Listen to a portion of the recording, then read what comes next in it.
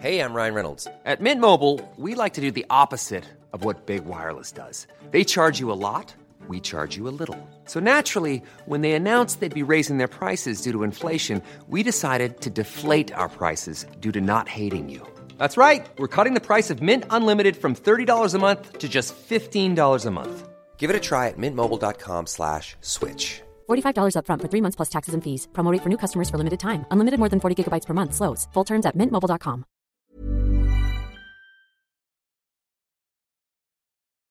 The ambition of compassion. At night time in East London, a middle-aged man approached me at the bus stop and said, "Hi, I'm sorry to bother you. I'm not asking you for money. Can you just tell me what this says? I don't have my glasses." He showed me his illuminated phone. There was a message on it. Great, I thought. An opportunity to be helpful. Not only an opportunity to be helpful, but it fits in perfectly with my time schedule. I'm waiting for a bus. I can incorporate a helpful act into the section of time. What a result this is. I can read a message to someone as I wait for a bus. Helping makes me feel like I'm included in something.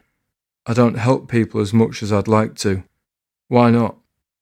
I helped someone in the supermarket once. As I'd entered the Sainsbury's in Edinburgh, there was a lady sitting on the floor outside who looked at me and said, "Spare change?" "Sorry, I don't have any." I didn't have any, but I was hopeful to have some after my shopping. Every now and again, I am struck with severe force by the sight of someone who could be classed as street homeless. I remember seeing a man sitting at the base of Centrepoint on Tottenham Court Road, holding a cardboard sign that read, "So broke it hurts."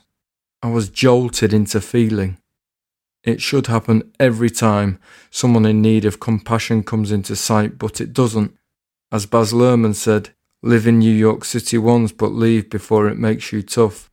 I think the same can possibly be said for London. I have heard many people say that being ignored is one of the worst aspects of being in a situation such as that lady was. Being ignored when you talk to someone in any situation can be a punch to the confidence gut, but under those circumstances it must ignite an intense feeling of alienation. Asking someone you don't know a question takes a lot of doing, no matter where you find yourself, never mind sitting on the ground. To be on the receiving end of silence is potent.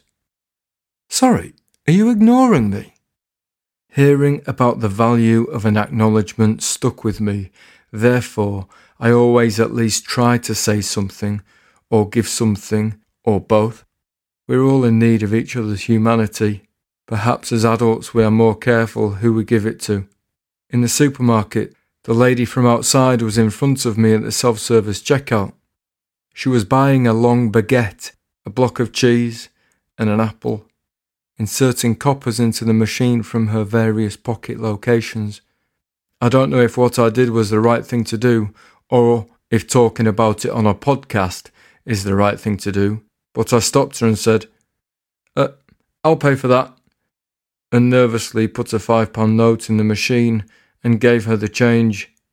A minuscule gesture, a risk, nonetheless. I hoped she would take it in the way it was meant. The lady looked at me, and that look made me want to work on myself to do things like that more often. It felt like some sort of unlocking. Oh, right. If you carry out a tiny action to help someone, it might make a small difference to their day for a short amount of time. But if you remember it, there is a chance they might also remember it. We should all want everyone to be at least okay, shouldn't we? Back at the bus stop at night time, I took the illuminated phone off the man and began reading the message to myself before relaying it. The message read, "You don't love me anymore, and I don't love you." I didn't read it fully. I said to the man who said he didn't have his glasses, "Oh, actually, I forgot I don't have my glasses either."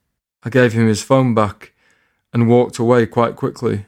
I hadn't helped him, but I didn't feel qualified to read out such news to a stranger. I couldn't be that person. It made me think of the responsibility that comes with being a newsreader. to deliver news in a palatable way to people you don't know.